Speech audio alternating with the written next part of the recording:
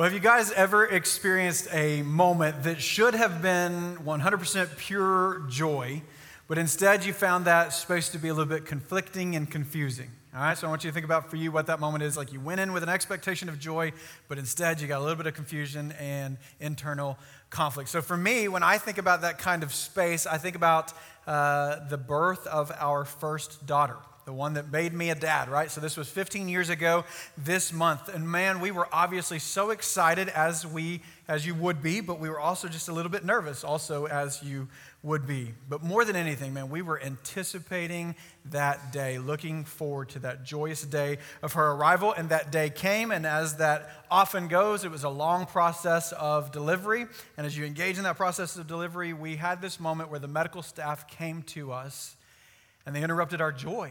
They came to us and they said, we need to let you know that there's some complications that are developing. And that's never what you want to hear in that space. And they assured us that everything was going to be okay, but that we needed to be aware that this was going to go a little bit differently than what we probably had expected. And so they prepared us from that point forward, that when her arrival came, that there would be a team of pediatricians that joined us in the room, and the team of pediatricians would take her away from us, and they would go to another part of the room where they would attend to her specific needs.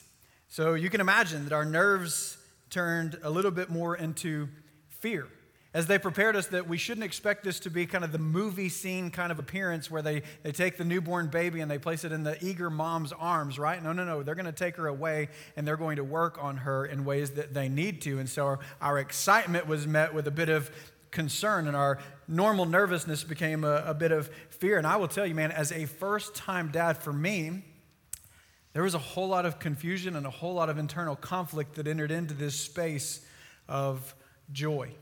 And so then she arrived as we had expected, and as promised at this point, the medical team came in, and these pediatricians took her to another part of the room, and they're doing what they needed to do with her. And for me, in those moments, man, the conflict and the confusion, they were at an all-time high, because I remember so vividly being torn. Like over here, and this room felt massive and huge at this point, right? Over here is my wife who is exhausted and who needs me. And over here is my brand new baby girl, my brand new born baby girl who is in need too, right? And so I felt so confused. There was joy for sure in the moment, but man, there was not very much peace. Now, ultimately, everything turned out to be just fine. Everything turned out to be just fine, and the 100% pure joy that was anticipated was delivered. But I will never forget those moments and the confusion and the internal conflict that I felt in that space that I expected to just be joy. Now, this morning, we're talking about joy and peace. And as we do, I want you to think about this. Like, we all want joy and peace, don't we? Like, we all want our lives to be characterized by joy, this idea of something that's deeper and more solid than happiness. It's bigger than happiness, and it's enduring, right? It can't be taken away from us. And we want our lives to be characterized by peace, this idea of assurance and confidence and a sense of comfort that is there and is existent regardless of what's going on around us. We want this joy, we want this peace, and we want our lives to be characterized by these two Christian virtues. But the truth is that the troubles of this world, struggles and loss and grief, make it so hard for us to perpetually live in that space of peace and joy. Because the truth is, not everything always turns out to be okay. See, oftentimes the confusion and the conflict doesn't go away as quickly as it did in my story. So how is it that we as followers of Jesus fight for peace and fight for joy when the moments turn into months? How do we engage in this battle for joy and peace when the conflict and the confusion seems to endlessly persist in our hearts and in our minds? I want you to turn with me this morning to John 16:16. John 16:16 in the New Testament of the Bible. The New Testament begins with Matthew. It's Matthew, Mark, Luke, and John. These four are the four Gospels. These Gospels tell the good news of the birth, the life, the ministry, the miracles, the death, and the resurrection of our Lord Jesus Christ. We're going to be in John chapter 16, verse 16. And if you need a Bible this morning, we would love to send you home with one out of our Welcome Center. Go by this morning. The volunteers will give you one. It's the same English version that we teach from, but we also have Spanish versions as well. So this morning, as Michelle told you, we're continuing our journey with Jesus through the Gospel of John, week by week by week for months. We've been looking at Jesus as John has shared with us about his life, his ministry, his miracles, and we're getting to the point where we're approaching his death and his resurrection. And before Jesus' death on the cross, we see him meeting with his closest followers. And in this story of John 16:16, Jesus' closest followers, the disciples, are utterly confused.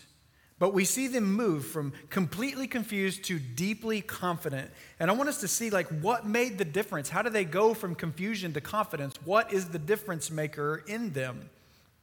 And what you'll see in these verses is that Jesus is teaching about joy and peace. And so we get to listen in as he does. Start with me in verse 16 and pay particular attention to the disciples' confusion. Jesus went on to say to them, "In a little while you will see me no more. And then after a little while you will see me." And he's referring here to his death and his resurrection. You won't see me, then you will see me. Death and resurrection. And at this, some of his disciples said to one another, "Man, what does he mean? What does he mean by saying, 'In a little while you will see me no more, and then after a little while you will see me, and because I'm going to the Father?'" And they kept asking, "What does he mean? What does he mean by a little while? We don't understand what he is saying." And you get this sense that the disciples are so utterly confused. Verse 19, Jesus saw that they wanted to ask him about this, so he said to them, "Are you asking one another what I meant when I said, 'In a little while you will see me no more, and then after a little while you will see me'?" Verse 20, "Very truly I tell you, you will weep and mourn while the world rejoices." What he's referring to here is his crucifixion and his burial. When the world celebrates what they have done in killing Jesus, the disciples of Jesus will be in lament. They will be grieved because their master and friend has been killed. You will grieve, but your grief will turn to joy. What he's talking about here is the resurrection and the empty tomb. Their deep grief will be transformed into great joy because their Savior, their Master, will defeat death. He will resurrect from the dead, and he will be alive again. And then in verse 21, Jesus gives this amazing and brilliant illustration. Listen to the words of Jesus to describe what it looks like to have grief turn to joy. "A woman giving birth to a child has pain because her time has come. But when her baby is born, she forgets the anguish because of her joy that a child is born to the world. So it is with you. Now is your time of grief, but you will see me again, and you will rejoice, and no one will take your joy away." And so what Jesus does in these moments is he meets their confusion with comfort, and he gives them some greatly comforting promises. Verse 20, look back at it. He says, "Your grief will turn to joy." What a beautiful promise that is for us as followers of Jesus. Your grief will turn to joy. Verse 22, "Man, you will rejoice, you will worship, you will be filled with joy, and no one will take away this joy. This joy cannot be taken from you, stolen from you." And so Jesus is speaking here to them and to us about a lasting joy and a lasting peace that clearly defies circumstances. Like whatever the world throws at us, our joy and our peace will persist, unable to be stolen from us. I think we all want that.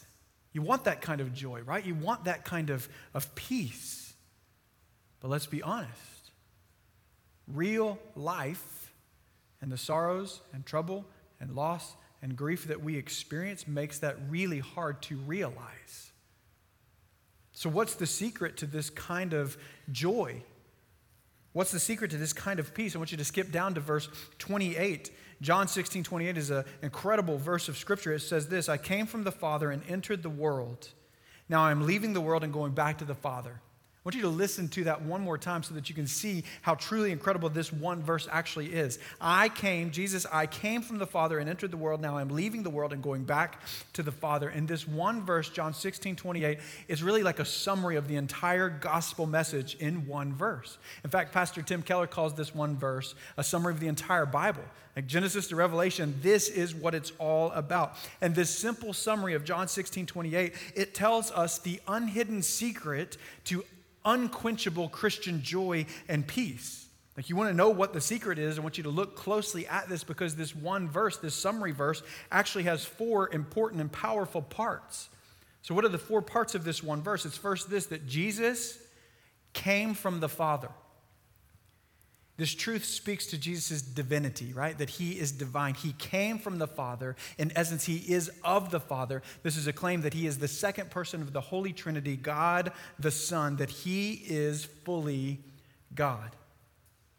The second part says this: Jesus entered into the world. So you have God entering into the world, the Creator entering into creation. And this truth here speaks of Jesus' incarnation or his birth, that Jesus was humbly born as a human. It's a clear claim that the one who is fully God is also fully human. This is a miracle of miracles. Jesus, the Christ, is fully God and fully man, God born into earth.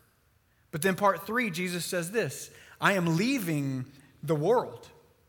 And so this truth speaks into the crucifixion and the death of Christ, right? He is leaving this world. He is going to die a physical death on the cross, and he will be buried in a grave. It's a clear warning to his followers that Jesus is about to voluntarily give up his life. Yes, voluntarily. It was not taken from him. It was given by him. And then that leads us into part 4. So Jesus came from the Father. He entered into the world. He is now leaving the world, but Jesus is going to go back to the Father. And this simple truth speaks to Jesus' ascension, that he will rise up in bodily form from the earth back into the heavens at the right hand of God the Father, where he belongs. This is speaking to his ascension, or his glorious rising into heaven after his miraculous and glorious resurrection from the dead. And so this is a clear promise that Jesus will have the ultimate victory, that he will forever defeat death and forever defeat sin. And so you have this amazing summary of the gospel that's not really a secret at all. And we begin to see this, that Jesus is the non-secret secret, right? That he's the never-ending source of joy and peace. That Jesus is the key to all of this. If we want this unquenchable Christian joy and peace to characterize our life, the key to all of this is Jesus Christ. And yet, let's be honest enough with one another this morning to admit the truth, that the troubles and sorrows and loss and grief of this world and the real life that we experience makes it really, really hard to understand and hard to hold on to in light of the things that we face and experience. And so we go back to John 16 and we find Jesus' disciples completely confused. Look at verse 28. Let's reread it and look at the verses around it. Jesus said, I came from the Father, entered the world, now I'm leaving the world and going back to the Father. Then Jesus' disciples said, now you are speaking clearly and without figures of speech. Now we can see that you know all things and that you do not even need to have anyone ask you questions. This makes us believe that you came from God. Like now, after all the life lived together, after all the miracles, after all the authority, after all the truth, after all the lessons, now you believe and understand that Jesus came from God? The disciples move from being completely confused to deeply confident in this space. Why? Very simply, what made the difference was this. It's Jesus, right? Go back to the gospel of John 28. It's his life and death and resurrection and ascension and his ultimate victory over death that creates this clarity and this confidence in their very troubled hearts. It's incredible, isn't it? But if only it was that easy. Only it was that easy for us. And also, honestly, for them. Look back to John 16:30. The disciples said, this makes us believe that you came from God. And Jesus, I believe, with a hint of sarcasm, said, oh, do you now believe? Now you get it. Jesus replied, man, a time is coming, in fact, a time has come when you will be scattered, each to your own home. You will leave me all alone, yet I am not alone, for my Father is with me. And Jesus is warning his disciples before the crucifixion that when he goes to the cross, they will be so scared, they will be so scattered that they will be like fear-filled field mice that scurry all across as they run from what they're facing. And what you see in this is that it is so normal for Jesus' followers, people who know the truth, people who believe the truth, it is so normal for Jesus' followers to also struggle for peace. and struggle for joy. So if you find yourself in a battle for this never-ending, unquenchable, cannot be stolen joy and peace, you're in good company, right? If John the apostle struggled, if Peter the apostle struggled, then why wouldn't you and why wouldn't I? But Jesus is preparing them and us in this passage. He's preparing us for this struggle. He's getting us ready for this battle. And John 16:33 are the battle words. It's the battle cry. Look at John 16:33 with me, and let's get everything we can out of these words. Jesus said, I have told you these things so that in me you may have peace. Listen to me, disciples. In this world, you will have trouble, but take heart, for I have overcome the world. You see, when we come to the point that we realize that Jesus is truly all we need, and often we come to that point of realizing that Jesus is all we need when we get to the point that realize that Jesus is all that we have. And He's all that we have left to take hold of and to hold on to. It's in that space, it's in that reality that we begin to understand, man, that our peace and that our joy is rooted in relationship with the resurrected one. When your master, your boss, your friend, your brother, the one that you follow has been raised from the dead and defeated death forever, that brings about joy and peace and confidence. And so we want to lean in and listen to these words of Jesus. We want to hear these words that He told us as He told us that in Him we will have peace. And so very quickly this morning, I want to show you three quick things that we hold on to from John 16:33 as we prepare for the struggle, as Jesus prepares us for this battle. So Christ follower, here it is, number one. You will have trouble, so embrace the hard. Right? What this tells us is that as followers of Jesus, we are not exempt or immune from the troubles of this life. If you hear a message that teaches anything different than that, it is a lie. There is trouble for the followers of Jesus. It's inevitable.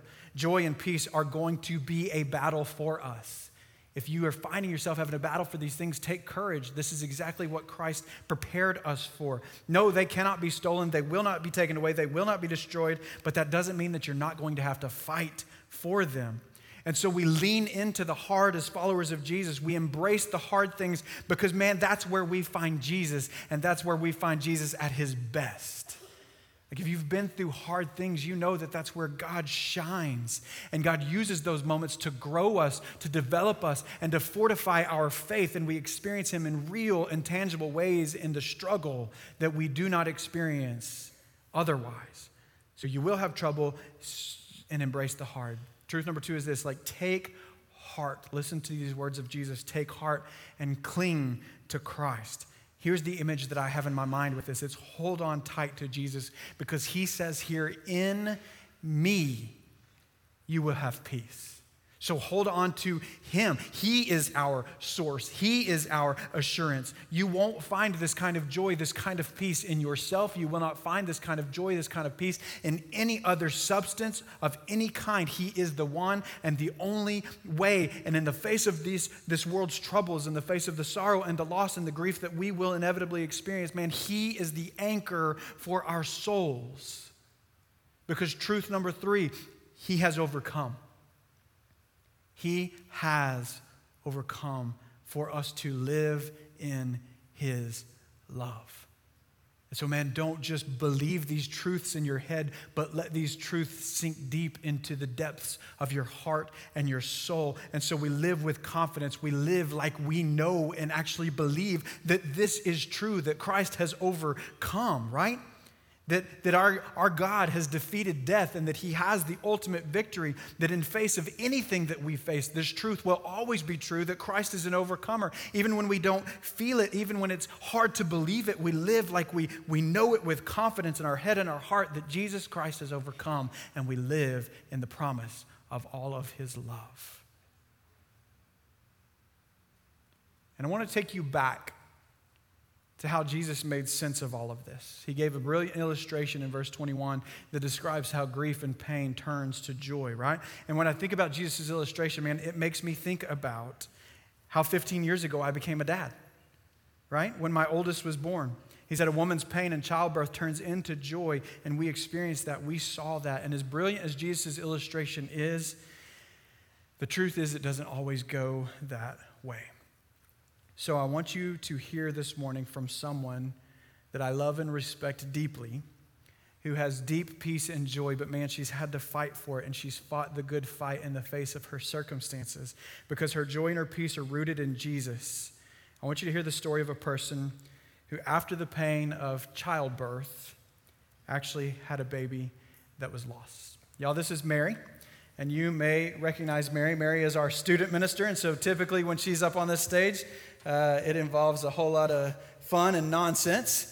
But this morning, I want you to hear her story of grief turned to joy. So Mary, tell us about the journey that you guys have walked.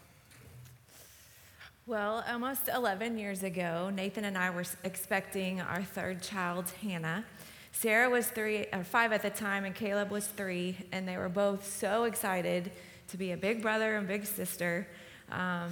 She already had cute little onesies embroidered with her name on them, and the nursery was ready to go. What you need to know is we never named our kids until we saw them. And so Hannah, her first name was settled on, and we had it everywhere, and I was so excited. We had plans and dreams about being a family of 5 and bringing her home around the holidays.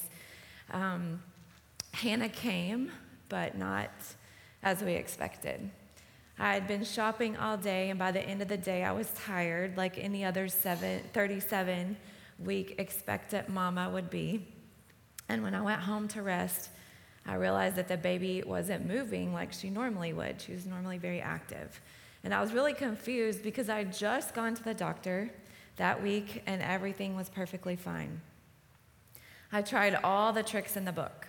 I tried to get her to move, but nothing was working. And so I knew something was wrong. And I called our doctor, who was in Houston, and of course they wanted us to come right away to the hospital. We didn't really tell many people we were going, but I remember getting in the car, and that was the longest ride that we'd ever had to Houston. We were both very quiet, very scared, prayed, very nervous about what was coming.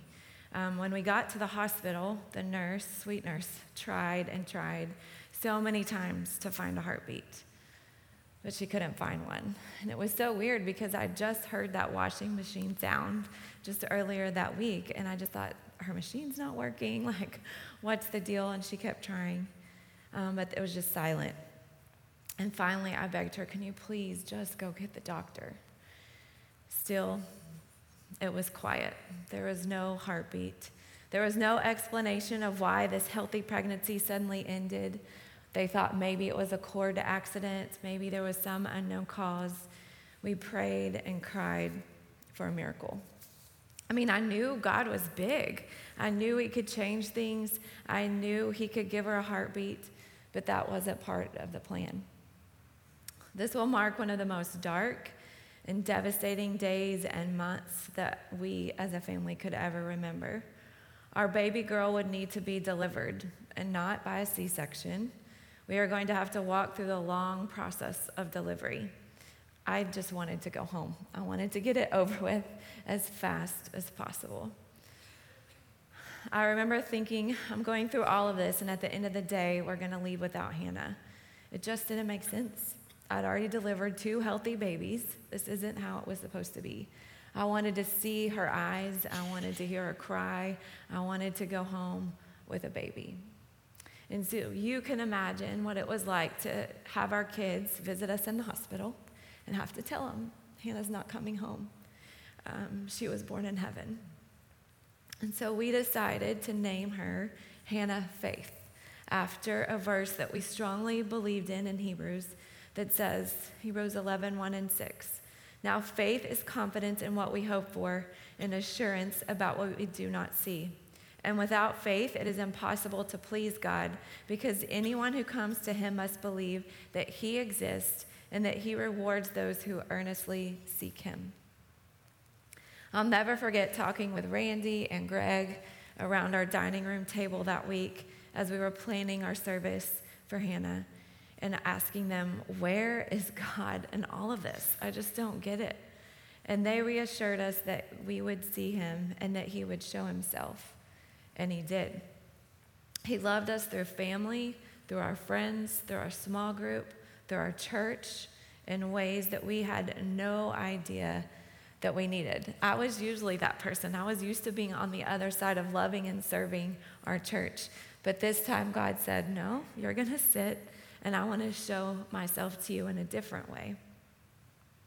Our friends walked us through her service and worshiped with us in one of the most hardest days of our lives while our hearts were breaking.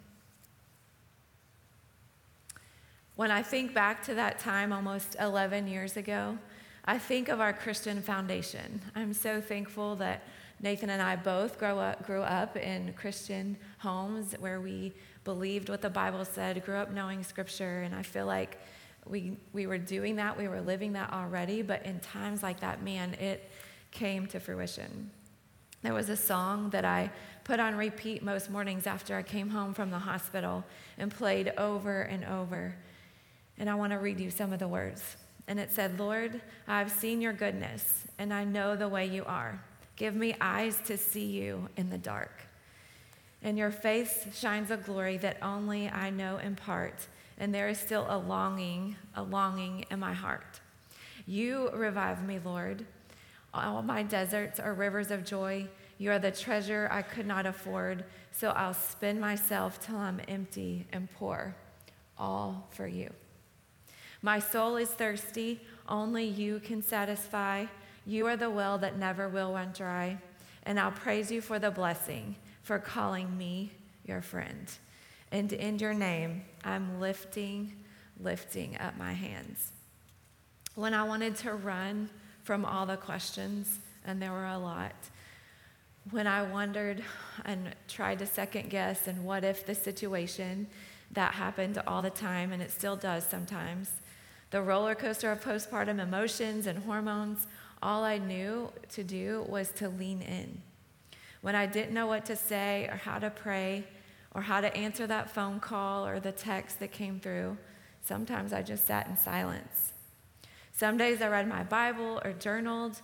I knew that God had been faithful. I had seen it. I had witnessed it in my own life and people around me, and I knew and trusted that he would be faithful again.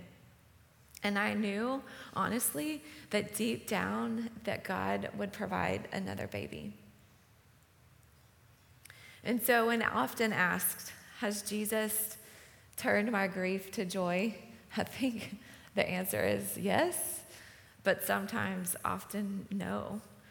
There are still days and weeks and anniversaries and birthdays that are super difficult. It's so hard still sometimes to understand the why behind everything. Hannah is a part of our family story. You know that. You've been there with us through it all. And we welcome questions in our house. I love when our kids ask, like, what do you think her personality would have been like? Or would we have had to share a room? Or would she be outside with us playing right now? Like, what do you think she would be doing? And it's hard, and sometimes it makes me stop in the middle of cooking or cleaning or whatever I'm doing. But man, I love that she's a part of our family story. It's part of all of us. There's still a longing in my heart for 4 kids. I've often questioned, should I adopt to try to fill that void? Nathan and I have struggled with that. I've often wondered, does God just want us to have 3 kids? And even if we did adopt, I know that we would still miss her greatly. Grief is a weird word, right? Like, I never really knew what it was or how to embrace it. It's so hard to understand. But I believe and have come to believe that even in the middle of our grief, we have a choice. We can sit and be bitter. We can be angry or resentful. We can choose to share what God is doing right in the middle of our struggle. And looking back over that time, yeah, it's 11 years later, but man, there were so many times people would want to know more about our story or have a story that related, or Nathan would be able to share with his coworkers what was going on. And it just, in ways we couldn't have orchestrated, it deepened friendships, it deepened our relationships. And I can only say that that's because of God and the things he was doing in our family's life.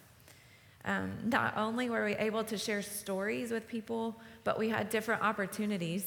And one of them came shortly after Hannah was born. I dreamed since college of going to Africa. And Brazos Point started taking trips to Kenya, and I was never able to go because I was pregnant or something was going on.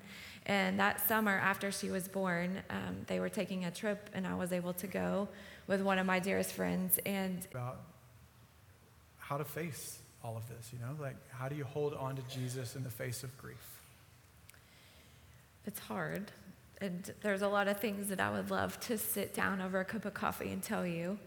But one of the things I think that stands out to me the most is that we all walk through it differently.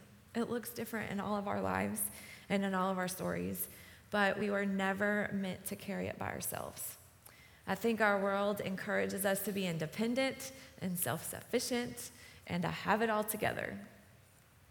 But in our weakness, like Randy said earlier, God's strength shines brightest. I can't emphasize enough how important it is to be in community with other believers. Not only so they can celebrate the good things that come your way and things that happen to your family or to you or to your kids. It's so awesome to be able to share that and walk that road of joy with other people. But at the same time, you need community to walk through grief and to walk through the hard things and to help carry the load. We need each other. We need to be vulnerable, and we need to share our stories. Not just so that we can say and to share that story, but man, so that people can see and understand God's goodness, so they can see his faithfulness, and ultimately so they could get to know who Jesus is. I'm so thankful that his faithfulness isn't built on my faithfulness. And so to those of you in the room who haven't walked through something hard, unfortunately or fortunately, depending on how you want to look at it, Randy reminded us this morning that Jesus said, in this world, you will have trouble. But take heart, I, Jesus, has overcome the world. And in those hard times and in those hard moments, that's when we learn that true joy and true peace, they aren't built on things, but they're not built on feelings, right? Joy and peace only come from the Lord and can be found in the middle of darkness. Mary, as we close out this portion of the service, before we just sing our faith and worship, I want to ask you if you would pray over everyone here, and especially pray for those who are facing their own struggle and troubles today.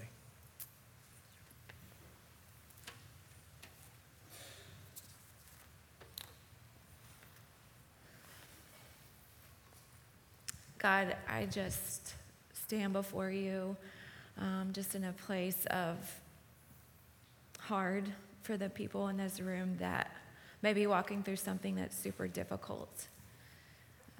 God, I just pray that right now, that even in the middle of hard, Lord, that they would lean into you, that they would seek you, they would look to you, they would be vulnerable with the people that you've placed in their lives, to love them, to help carry hard things with them, and help us to remember that, man, we don't have to have it all together.